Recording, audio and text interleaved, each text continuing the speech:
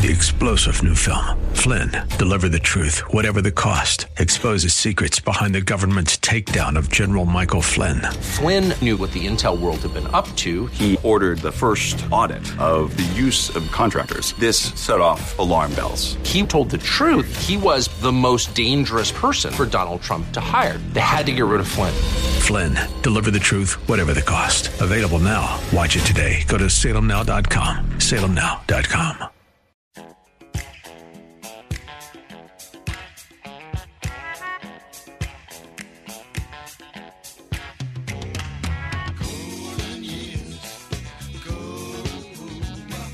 It's Ask the Lawyer with Mike Connors. Got questions concerning elder or estate law? Attorney Mike Connors has the answer. He was recognized as one of New York's top lawyers by New York Magazine and brings over 30 years' experience to the table. His office number is 718-238-6500. That's 718-238-6500. Here's Mike Connors. We are gathered here on hallowed ground, horses raised, heads bowed down. We're gathered here on hallowed ground to sing this old way. Yeah. Welcome to Ask the Lawyer with me, Mike Connors. For those of you who haven't heard the show before, hey, listen, welcome. We're glad to have you. But the show is in two parts. The first part of the show, we talk about estate planning and elder law. And the idea behind estate planning is to pass assets from one generation to the next, paying the least amount in taxes we need to pay legally, avoiding going through court, that's avoiding probate. You know, the second part of the show, and it's not an equal part of the show, we talk about politics, history, religion. We're going to talk a lot about politics and history today. We're going to have, our last guest is going to be Dr. Alveda King. And those of you who listen to the show, you know Alveda King's on the show every few months or so. And she was front and center with President Trump on his address to the Right to Life rally last week. Then we've got Charles Cullum, who's an author with Crisis Magazine, and he's talking about his article, The Catholic Case Against Impeachment. And then we have another, those of you know, a lot of times we talk to people from the London Center, and Charles Schaefer is going to be on, and he's going to be talking about the pandemic in China and its effect on, you know, the U.S. So we got a full-packed show today. Now, my wife, Beth, is away for a few days, so we've got one of our attorneys, Mel Jose, stepping into the breach. Hi, Mr. Connors. Thanks for having me here again. Okay. Mel, one thing. Where'd you go to law school? So I graduated from San Beda College in Manila about 15 years ago. So. Okay, now where's Manila? In the Philippines. Okay, all right. You got to make that clear. World. You know, it's not you know, southern L.A. or something like that. No, that's Philippines. Okay, so you're an attorney in the Philippines? I've been an attorney in the Philippines since 2015. Moved here in 2005. Sorry, they moved here in 2015. Practiced law in New York. So now you have a question there. Can you please read the first question you have? This question touches on our advocacy at Connors and Sullivan. It's from Ashley. Dear Mr. Connors, my husband and I have been married for 6 years. We are both under 40 years of age and have 2 children under 5 years of age. We purchased a home 2 years ago. My question is, when should we be thinking about getting a will in place? Are we too young to think about those things yet? Here's one thing. Yes, you should have a will. Nobody is too young to have a will. And especially in your case, one of the main reasons that you want to do a will is to appoint a guardian for your children. You know, that's one of the most important parts about a will. You know, if you have children under the age of 18, you need to appoint a guardian. And somebody say, well, I don't need a guardian. My children were baptized and they have godparents. A godparent has absolutely no legal authority in New York State. If you want to appoint somebody as a guardian, you can do it in 2 different ways. One is a will, and in your will, you appoint a guardian, usually in case something happens to you and your wife, you and your spouse. 2, you can appoint a guardian through deed. And it's in the statute. I've never really seen it happen. We've done it a couple of times when people were in dire straits, and because the problem with probate, if you appoint somebody through your will, it may take the courts months, if not years, to approve the will before the guardian can effectively discharge his or her duties. So you can do appoint a guardian through a deed. But at the same time, if you're going to do that, let's do a will, and some people sometimes don't even realize. Let's say you got a husband and wife. Husband's in a car accident. He passes away. There's a lawsuit. Many people don't realize that half the money from the lawsuit will go to the children, and it will go to the children on their 18th birthday. which necessarily do you want an 18-year-old to have a substantial amount of assets in his or her name alone? No. With the will, you can say they get whatever inheritance they get when they're 25, when they're 30. You pick the age, and you pick the person to manage the money for them until they come of that age. If you have young children, you should do a will. You should do some planning. That's a no-brainer. Mel, what's the next question? All right, this is a big one. Hi, Mike. This question is from Will. Hi, Mike. My uncle is going to an assisted living facility and is thinking about selling his house that is in a trust. For tax purposes, would you say it's best to sell it after he passes? Or can we sell it now and use the proceeds to care for him? The answer to both questions is, well, yes, you can use the proceeds from the sale to pay for his care. 2, tax-wise, it is much better to hold the house till after he's gone. And, it's not a perfect world. Sometimes you have to make decisions when you're dealing with estate planning.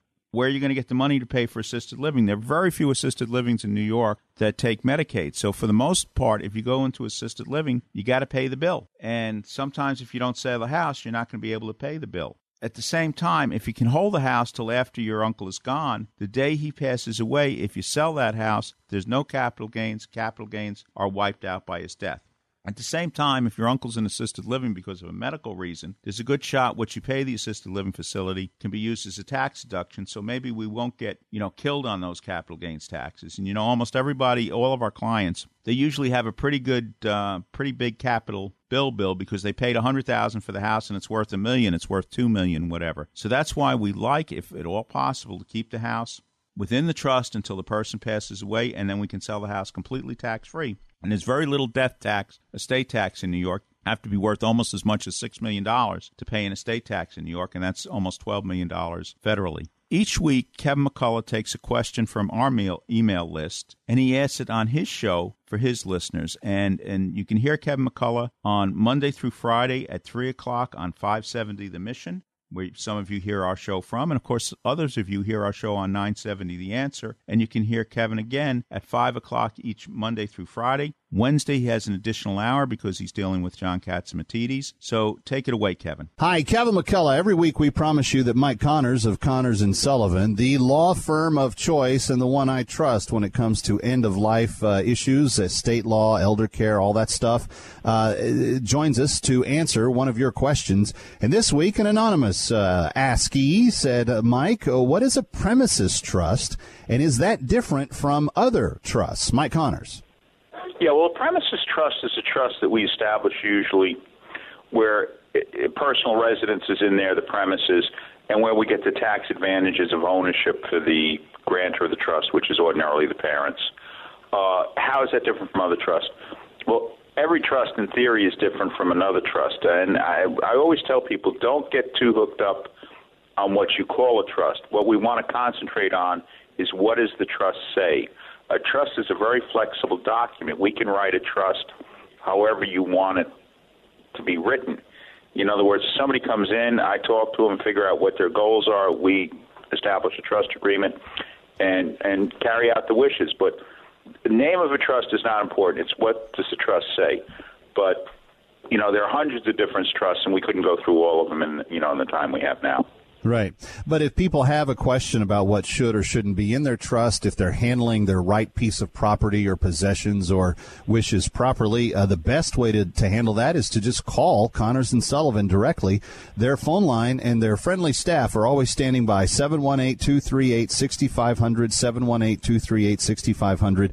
You can also send your question to Mike Connors. Ask MikeConnors@gmail.com. He'll answer one every week right here on Kevin McCullough Radio, and he'll answer a whole bunch more on his own show. Saturday mornings at 8 o'clock on AM 570 The Mission and FM 102.3, and Sunday mornings starting at 11 o'clock on AM 970 The Answer. Mike Connors, thanks so much. Thank you, Kevin. Thanks again, Kevin. Now, again, we got a full house of interviews today. First, we have Anthony Schaefer from the London Center. Then we have Charles Colum from the Catholic Case Against Impeachment. And we're going to wrap it up with Alveda King, Black History Month, Planned Parenthood. How can I protect my family if something happens to me? What if I need to go to a nursing home? What will happen to our savings, our home? What's the best way to give my home to my kids? Who will help us take care of Grandpa? These and many other questions can be answered with a phone call to Connors & Sullivan, Attorneys at Law, PLLC, 718-238-6500. Mike Connors, one of New York Magazine's top lawyers, has over 30 years of estate planning and elder law experience. Mike and his team of professionals will help you protect your assets from probate, taxes, and nursing home costs so you can have peace of mind knowing you and your family will be taken care of and protected. I'm Mike Connors, founder of Connors & Sullivan. People don't plan to fail, they fail to plan. The time to plan is now. I'm Beth Connors.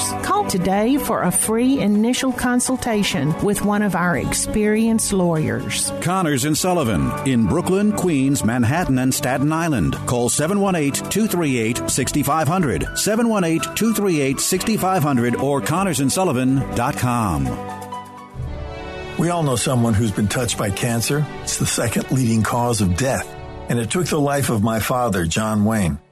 But even in his final days, he was thinking about helping others and publicly campaigning to raise awareness about cancer. His courage and grit inspired our family to do everything we could to fight the big C, as my dad called it.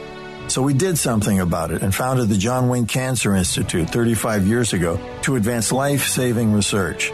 Our discoveries are fundamentally changing the way cancer is treated around the world. Cures are within our reach, but we can't do it alone. I'm Patrick Wayne, and I'd be honored if you joined us in the fight against cancer. You can make a lasting legacy by helping to eradicate this deadly disease. Together, we can save lives. To learn more, visit jwcigiving.org. That's jwcigiving.org. Time now for Connor's Corner, where Mike takes a closer look at topics like history, politics, religion, and more. Here's Mike. Welcome to the Connors Corner segment of Ask the Lawyer. Our next guest is Anthony Shaffer, retired lieutenant colonel. He's working for the London Center for Policy Research. Well, welcome to the show, Tony. Hey, thanks for having me. It's good to be on with you. So thanks for going through this today. All right. First, can you tell the audience what is the London Center for Policy Research? Yeah, we are a national security think tank that focuses on threats, everything from pandemics to nuclear weapons. And part of what Herb London also incorporated was essentially looking at the legal and policy foundations of these issues. So we have a very wide range of fellows from Jim Woolsey, as former director of CIA, to Sidney Powell, the lawyer, a former federal prosecutor who's now defending Mike Flynn. I work very closely with some of the former Reagan national security staff that worked directly for President Reagan. Dr. Chris Lehman, who advised President Reagan on nuclear weapons, has joined our board. And my dear friend and mentor, Bud McFarlane, the national security advisor for President Reagan, is one of our thought leaders. And we do a series of things. We are a New York-based think tank. Dr. Herb London founded it. Dr. London passed November of the year before last. And our focus now is living up to his legacy, living up to his interests, and essentially having us be, as we were before, a think and do tank. We don't simply think about these things. You've had Tim Wilson, one of our senior fellows, on before. Tim is heavily engaged in working with us to establish a first-of-its-kind conference looking at the economic as well as military benefits of the Second Amendment. That's coming up in May of this year. And I just came from discussions regarding the issues in China, looking at the threats to the economic well-being of the United States based on what we think is kind of a tidal wave on the horizon regarding this sort of thing. And we'll sift through the facts and try to figure out what the best policy proscripts are for this administration. All right, let's get back a second. The pandemic in China. What are you guys working on? What do you recommend? What do you think is going to happen? One of the folks we've been working with is Dr. Stephen Hatfield. Stephen, you may recall, won his case against the Department of Justice and the FBI regarding the anthrax issue. He was wrongly accused, and during the time that we've been working with him, we've been using his experience to examine facts that relate to potential threats. And he wrote a book, 3 Seconds from Midnight. It's just out, looking at the very issues that we're now potentially being faced with regarding the the virus that's now spreading through China. So we've been examining the potentiality of these sorts of things.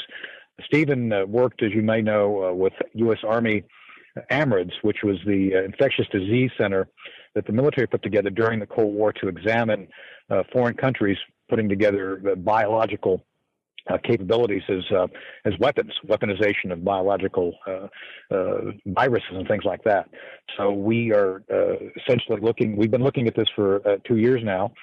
Again, that's part of what we try to do as a think tank, a national security think tank, is examine the horizon for things that may be something we have to pay attention to, and trying to essentially, I don't want to say forecast or predict. I want to say we examine trends and try to understand what may be as we examine the policy issues that we have to essentially inform the administration, members of Congress, and others on what they should do to help.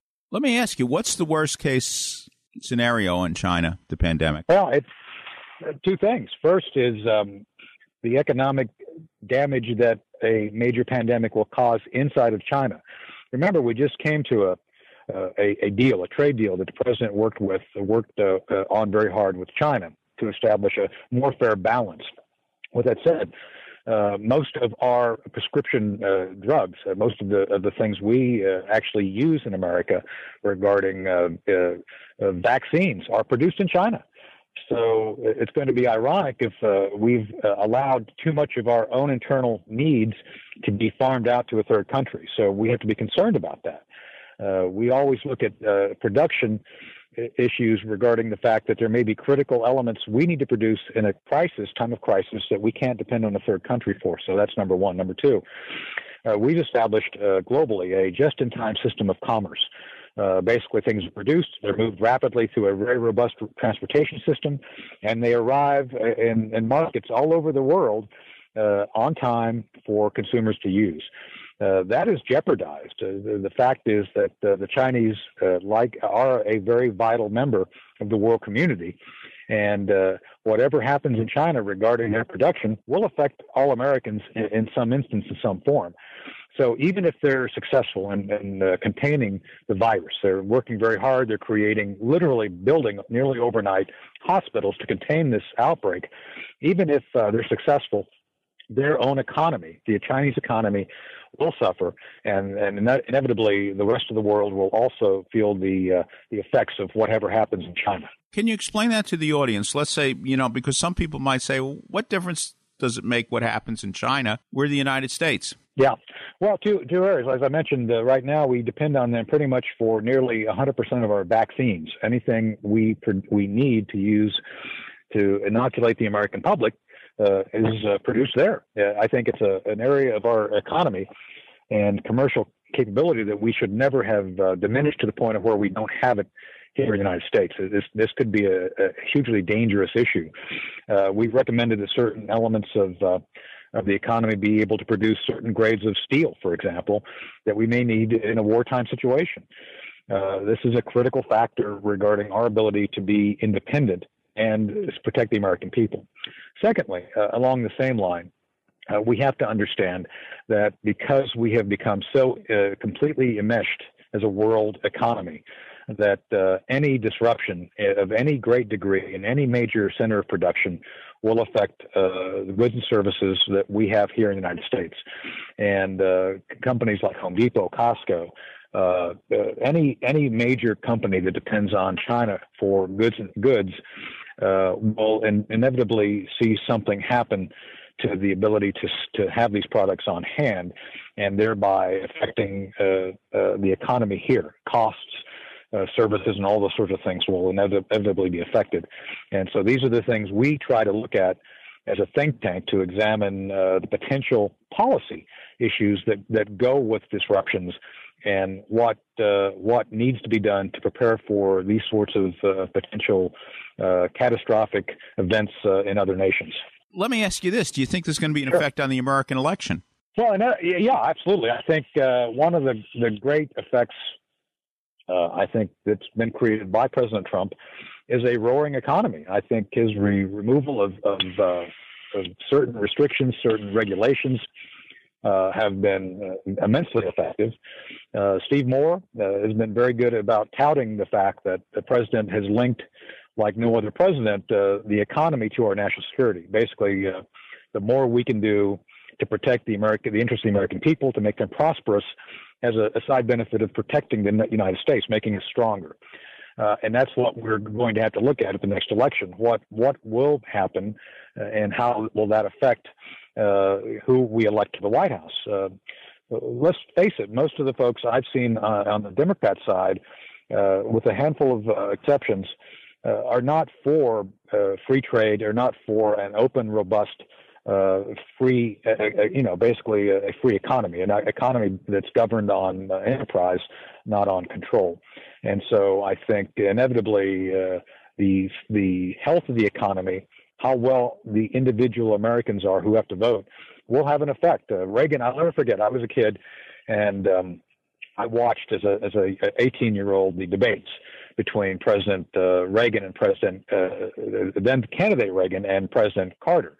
And Reagan looked at the camera during one of the closings of one of the debates and said, if you're better off now than you were 4 years ago, then vote for President Carter. But if you're not better off now, then vote for me. And in this case, I think it's the reverse. I think most Americans are benefiting greatly from President Trump's policies.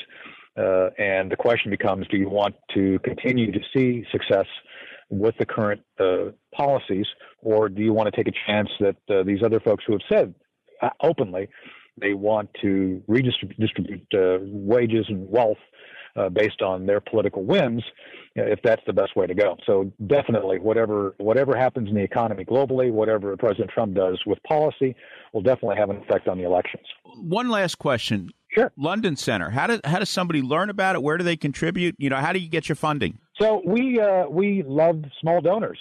They can go to www.londoncenter.org, check out the current set of things we're doing, check out our senior fellows, and then we have a presence on Facebook as well. So there's any number of ways people can contribute to us and join us. We actually have a membership schedule on our website that people can look at and join.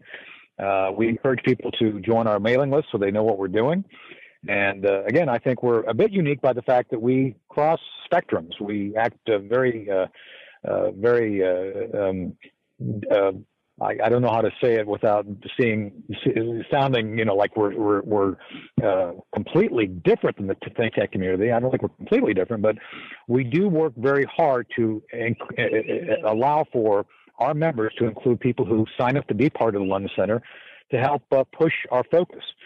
We try to be very pragmatic, to look at the needs of the American people and protecting those interests as part of our daily work as a think tank. Tony, can you repeat the website one more time? Sure. It's www.londoncenter, all one word, .org. And you'll see a lot of our current focus, a lot of current media, current articles of what we're doing. And thank you again for having me on and allowing me to talk about what we're doing. Okay, we've been talking to Anthony Shaffer, president of the London Center for Policy Research. Thank you for being on Connor's Corner. Thank you for having me.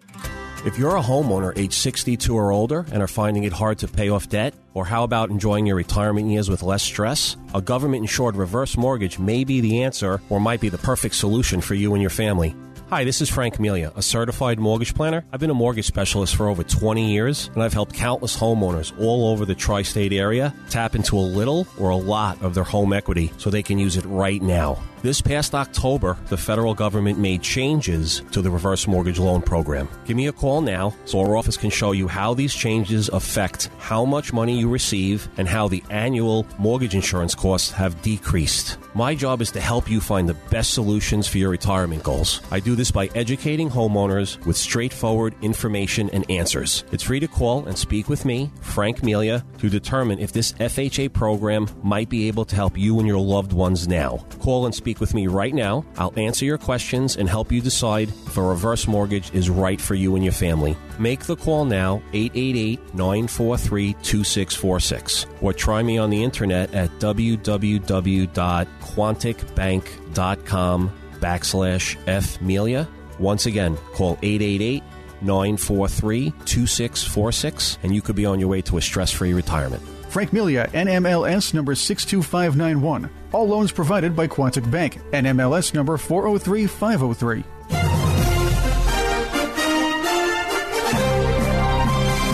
Hello, this is Father Frank Pavone of Priests for Life. Adult stem cell research is nothing new. It has been going on for decades and, in fact, has proven helpful in treating various diseases. In the process of this research, nobody has to be killed in order to obtain the stem cells. Embryonic stem cell research, on the other hand, only began in 1998 and does involve killing a new human life in order to obtain the cells. The number of diseases that have been successfully treated with embryonic stem cells is 0. They have shown no medical benefit. And even if they did, such activity is immoral. The end does not justify the means. Adult stem cells have treated various forms of leukemia, sickle cell disease, anemia, and carcinoma. Embryonic stem cells have succeeded in nothing. This is Father Frank Pavone, National Director of Priests for Life. Do you have somewhere to sleep? Did you eat today? Are you making ends meet? For thousands of New Yorkers, the answer is no. For children and youth, adults, seniors, people struggling with addiction or mental illness, and for the isolated, Catholic Charities of Brooklyn and Queens is there. With 160 programs and more than 4,500 units of affordable housing, Catholic Charities is one of the largest multi-service charitable organizations in the nation. We help change lives and build communities. If you or someone you know needs assistance, call 718-722-6001 or visit ccbq.org.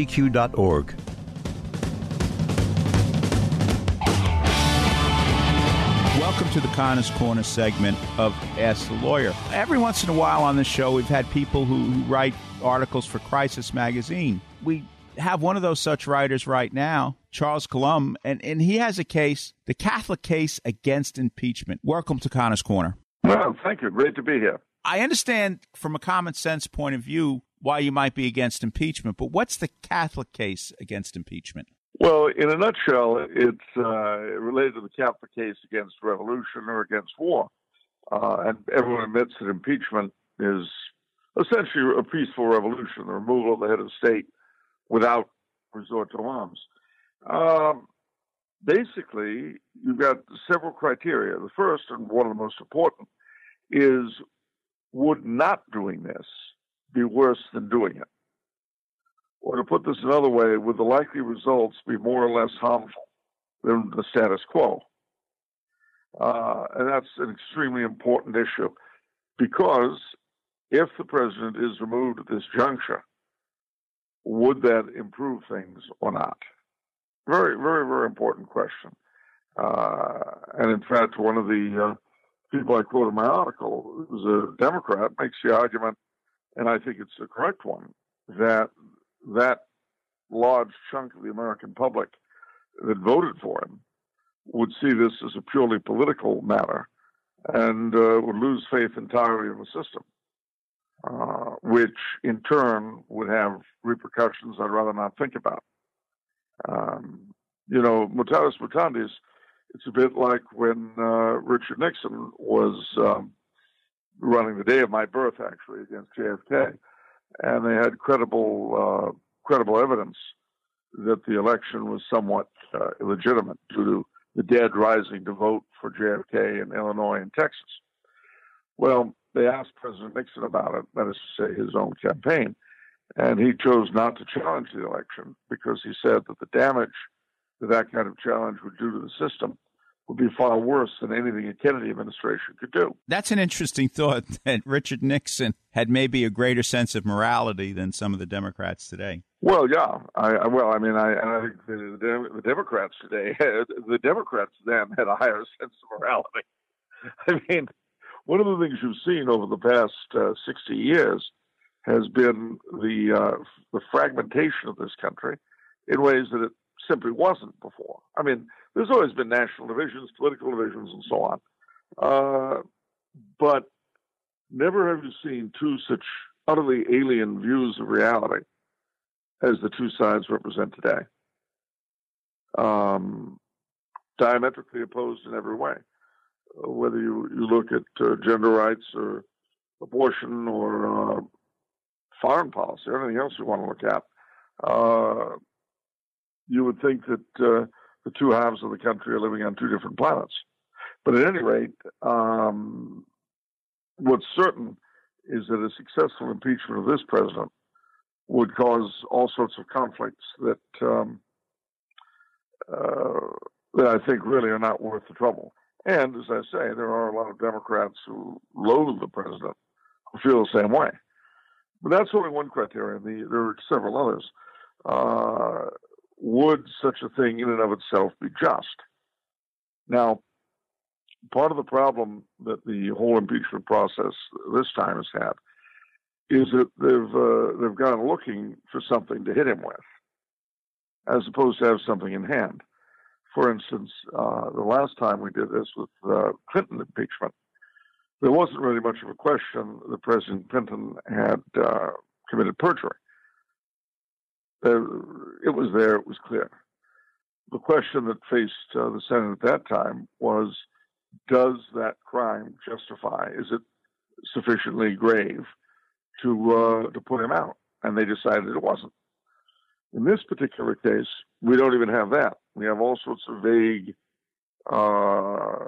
suppositions and assertions. But there's nothing too terribly specific that he can't simply respond to with executive privilege. So, again, you find yourself in a situation where, number one, again, I'm looking now at Catholic just war and just revolt teaching. You've got to have a clear and present evil, and you've also got to have the fact that revolting or going to war would be better than doing nothing. That the inevitably horrible results of such conflict would be worth throwing out the evil that you're facing, and that really doesn't happen all that often in any case. To be honest with you, it does happen from time to time. Back in '44, the Hitler plotters, and especially von Stauffenberg, who had to carry the bomb, they wrestled with these very issues because of their Catholic consciences. Those of them were Catholic, and Stauffenberg in particular. He came to the conclusion, and I think the historical results proved him right, that attempting to get rid of Hitler and all the problems that would result from that, even if they were successful, was better than letting him stay. And so they risked everything. You brought up, something that we never really talk about anymore. What is a just war? Well, Same. Just war requires that you be attacked. That's always the first thing. Aggression is never permissible. B, that you have some hope of success. You say, so I mean, you may be attacked, but if you're Monaco and you're attacked by France, really resistance probably isn't a good idea. You should try to come up with some other ideas. It's not something that happens all that often. Inevitably, when and this is with or without resorting to Catholic theory, inevitably any side in a war will try to justify its actions as either defending itself against aggression or against imminent aggression. In other words, a preemptive strike. So the Japanese would argue that Pearl Harbor, not the current Japanese, but the Japanese command at the time would argue that Pearl Harbor was actually defensive. Everyone argues in terms of defense. Whether or not that was really defensive, that's another issue. But launching a war of aggression for one's own aggrandizement is never permissible. And a defensive war is justified, first and foremost, by A, being truly defensive, and B, having a reasonable chance of success, which is linked to the issue of whether it would be better or worse to do something or do nothing. It's again, if you look at these things, it's very hard to justify taking the first step in either war or revolution. Very hard. You really got to have a clear and present danger that's so awful that it outweighs all other issues. And that doesn't actually happen as often as various leaderships at various times in various countries would like one to believe. Do you have an opinion? Talked about preemptive strikes. Do you have an opinion about Trump taking out Soleimani? Well, to tell you the truth, unless he had absolute information, which he may have, I don't know, unless he had absolute information that was going to short circuit an attack on the United States, it wouldn't be justified. Now, on the other hand, if he did, that's a different story. If taking him out ensured that we would not be attacked, and he was absolutely certain of that, that's one thing. If he did it simply because he didn't like him or as a remote way of crippling Iran's ability to wage war, that's a different thing. And I suspect I'm not in a position to really know which of the two it was. All right, let's get back to impeachment. Do you believe that impeachment, the basis should only be on a crime, and do you see any evidence of any crime in the proceedings so far? No, not really. I mean, we get into areas that are terribly vague because, bear in mind, ever since World War II, we've become used to presidents routinely exceeding the boundaries given them in the Constitution. Every president since Truman, almost anyway, has waged war without a declaration of war from Congress. They've been given permission from time to time by Congress, but that's not a declaration of war. And that's not what the Constitution requires. But we've come to accept this. Now, a strict constructionalist from 1945 would tell you that every one of those presidents has violated the law. But we do have a thing called course of conduct. A repeatedly tolerated violation of the law seems to take on legal status itself. So I would say that Trump has not done anything that we have not tolerated in prior presidents over the past several decades. Let me ask you something. This article, why did you write it from the Catholic point of view? Why does a Catholic point of view have to be expressed about impeachment?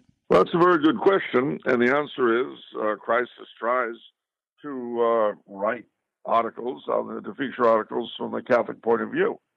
And that's what I was asked to do. It's it's been a long time, really, since Catholics have really expressed a distinctive voice in our country, in American politics.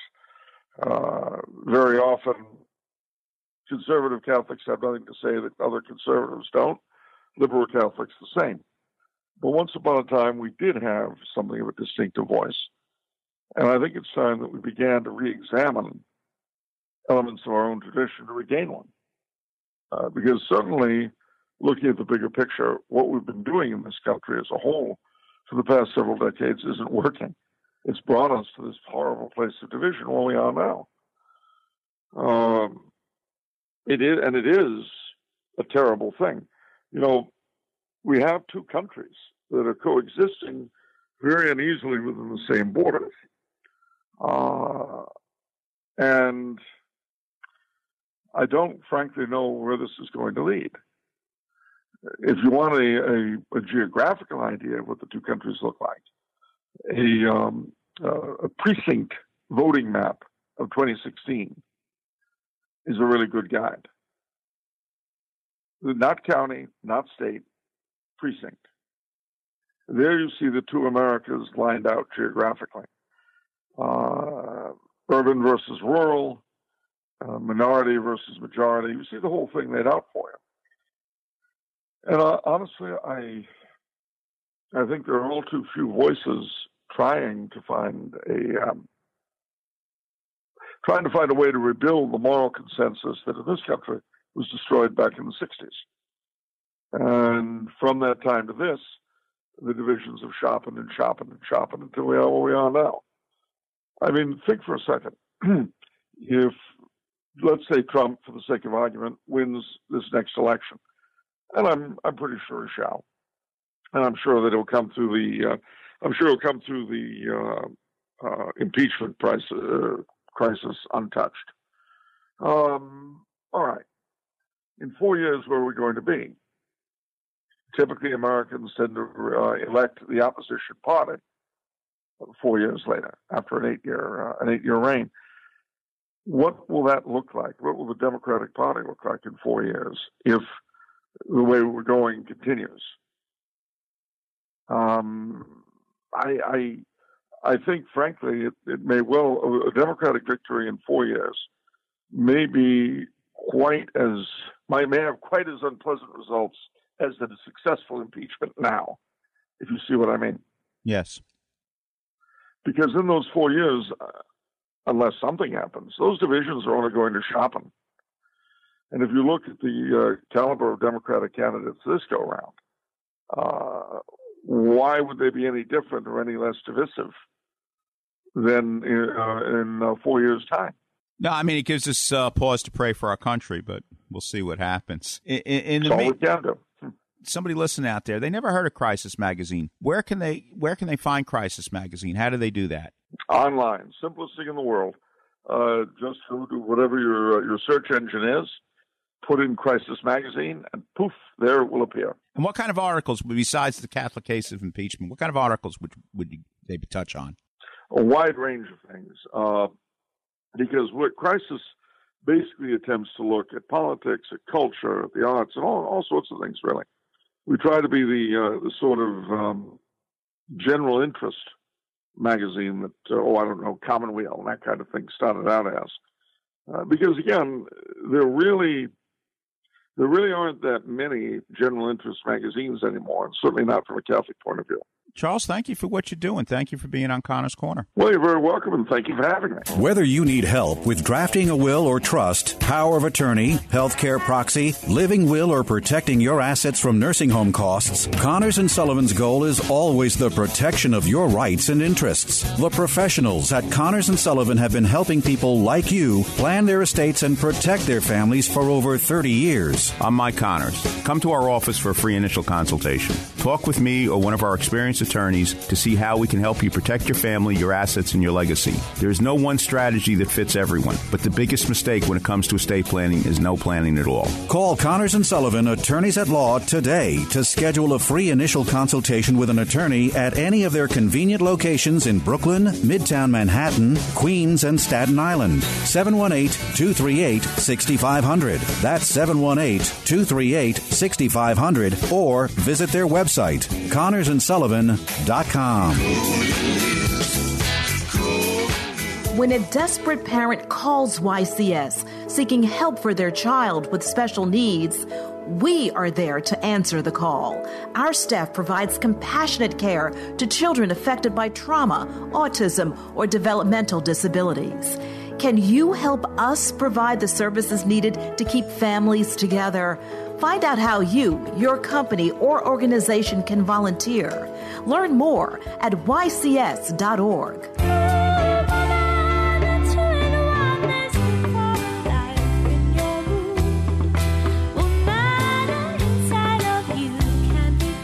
Welcome to the Connor's Corner segment of Ask the Lawyer. You know, a couple of days ago, I was at our Legatus convention in Florida, and they were playing President Trump's address to the Right to Life March. And right next to the president, cheering loudly, was our next guest, Reverend Dr. Alveda King. Welcome to the show. Thank you. Hello, everybody. Now, usually each year we've always had you in February because it's Black History Month. One of the things, obviously you're involved with Right to Life right now. Can you connect the dots between the Right to Life and Black History Month and Planned Parenthood? Let me do something, and I've said many things about it, but I'm going to tell you the most recent revelation I received. I was at the March for Life week.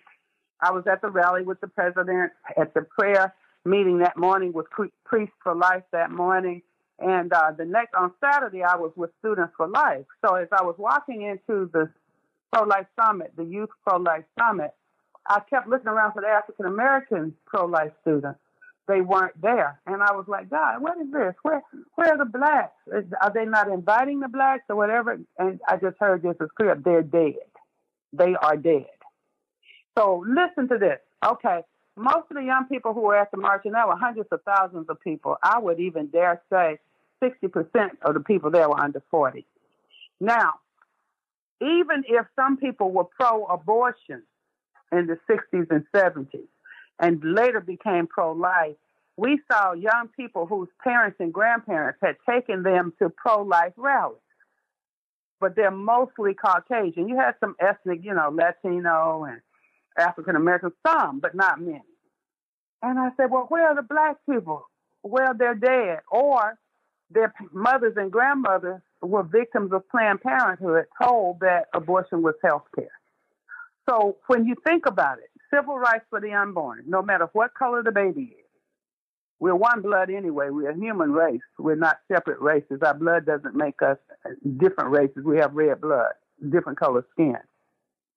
So if it's unjust or unjust to make a person a slave, then it's unjust to kill a baby in the womb who doesn't have an attorney to argue for that person's right to live. I hope I didn't take too long explaining that. No, not at all. But can you explain who Margaret Sanger was, what her philosophy was? Margaret Sanger honestly was a miserable woman. I don't know if somebody abused her, hurt her, or what. But her agenda was to make sure that if women didn't want to have babies, they wouldn't have babies. And it didn't matter if they had surgery, if they had shots and pills, and then later when abortion became legal, it didn't matter if they killed the baby in the womb. If that woman did not want to have a baby, she didn't have to have one. That was Margaret Sanger's agenda. She also was a racist, and she a white supremacist, eugenicist, an Aryan person. We have the Aryan race, and only people that look like us deserve to even be on this planet. So she was a racist and a very rabid, angry feminist. And I know that sounds harsh, but I don't know what happened to her. Something happened in her life that disappointed her, that put her on that terrible agenda. You see others with that same agenda, Ruth Bader Ginsburg, for example. So I'm not trying to make the ladies look bad. I had abortions, too. I was a rabid feminist in the 60s and 70s. And then I was born again in 83. So when I became born again, I said, no, these are little people with rights. What am I doing? Even though I had secret abortions. So I just think it's a matter of not understanding the sanctity of all human rights. My Uncle Martin Luther King Jr. said, when you value the human personality, you won't kill anybody. So we have devalued the human personality in favor of the woman's personality. And Margaret Sanger led that movement throughout her life. And I mean, she pretty much had the same philosophy of life as the Nazis in Germany at the same time period. Right, eugenics. It was basically, the master race. It was the same philosophy. Now, the Aryan race, only one race. Yeah, she did, unfortunately. Yeah. Dr. King, what are you doing today? You're associated with Priests for Life. Can you tell people what that's about? I am the executive director of Civil Rights for the Unborn with Priests for Life. I'm a non-denominational Christian. I work for a Catholic organization. And then I have my own ministry, Alveda King Ministries, and that's the evangelistic outreach that I do as Evangelist Alveda King. What impact did it have on you that the president addressed the Right to Life rally? I was so honored to just be there. He's the most pro-life president ever. No other president in the United States, modern history or history, has ever attended a March for Life rally in Washington, D.C. So that was very encouraging. President Trump makes promises and then keeps the promises. He says that they're going to rip little babies apart in their mother's womb. That's just not good. Having people in jail when they need to be reunited with their families, we're going to do that. Having all the jobs overseas and then having to have immigrants do the work over here and not give our own people jobs, we're not going to do that. We're going to bring the jobs home. So, but he never said America only. He just said America first. And so all of the promises that he made, and even on calling him a racist, when he was candidate Trump, he said, we all believe the same. I said, wow, he read Acts 17:26, of one blood, God made all people. We're human beings. I love it. And so he has kept these promises. He's continuing to do so. And it seems to be against all odds, but he knows how to swim upstream. He swims well. And I was in that current on the March for Life Day, and it was wonderful. I know you're pressed for time, Doctor. Can you just tell the people, where can they learn more about your ministry? AlvedaKing.com. I have books and music and all kinds of information, and civil rights for the unborn.org. I am a member of the family that gave America and the world Martin Luther King Jr. My dad is Reverend A.D. King, my mother Naomi King, also civil rights leaders and warriors. My mother is still living. So you can find me there and reach out to me. And God bless everybody. God bless you, Dr. King. Thank you for being on the show. Thank you, sir. Bye. Again, if you guys want to check on Priest for Life and Alveda King's ministry, I encourage you to do so. She's a great lady. Sometimes she can be more outspoken than she was today, but even today, as far as Margaret Sanger is concerned, she was pretty outspoken. Mel, I want to talk to you about the Catholic case against impeachment. What did you just tell me when we were, off the air? First of all, I think every Catholic should have an active role in, our future.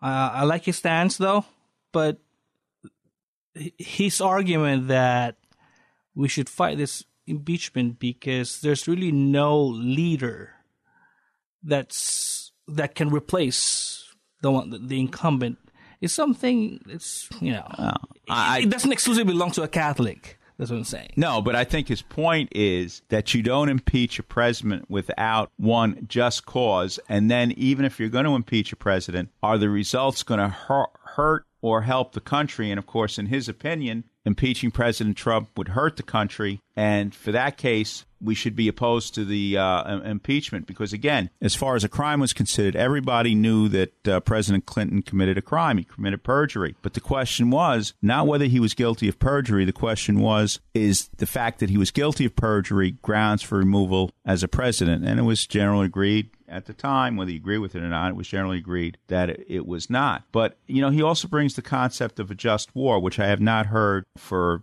many years. When is it a time for a just war or not? That's very profound. Yep. Yeah. And, sometimes I know some people can say, how can you have such a thing as a just war? People getting killed. But again, for the sake of argument, when he was talking about Count von Stauffenberg in his revolt against the Nazis and toward the latter end of World War II, who could say that was not a just revolt? It failed, but it was a just revolt. And I think millions of lives would have probably been saved if the coup by the German generals was successful. I think it would have saved millions of lives. To one point that I was talking about over the weekend with Jerry Crowley, one of the things that Ed Barge used to criticize President Roosevelt for when he put in unconditional surrender, what that did was take away the incentive for the German generals to get rid of Hitler earlier because it was unconditional surrender. They had nothing to bargain with, nothing to win. So there was more support for the generals who would keep pace with Hitler as opposed there might have been if they had some kind of negotiated peace with the generals who may have replaced Hitler. So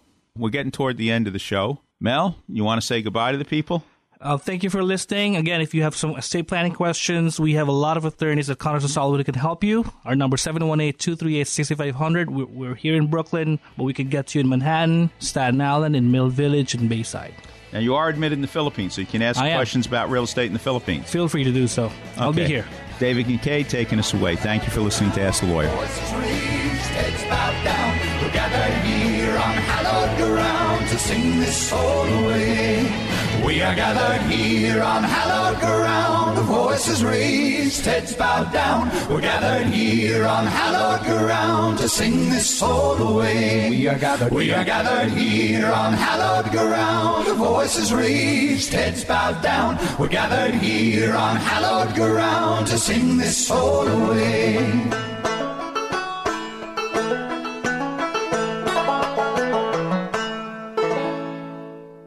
How can I protect my family if something happens to me? What if I need to go to a nursing home? What will happen to our savings, our home? What's the best way to give my home to my kids? Who will help us take care of Grandpa?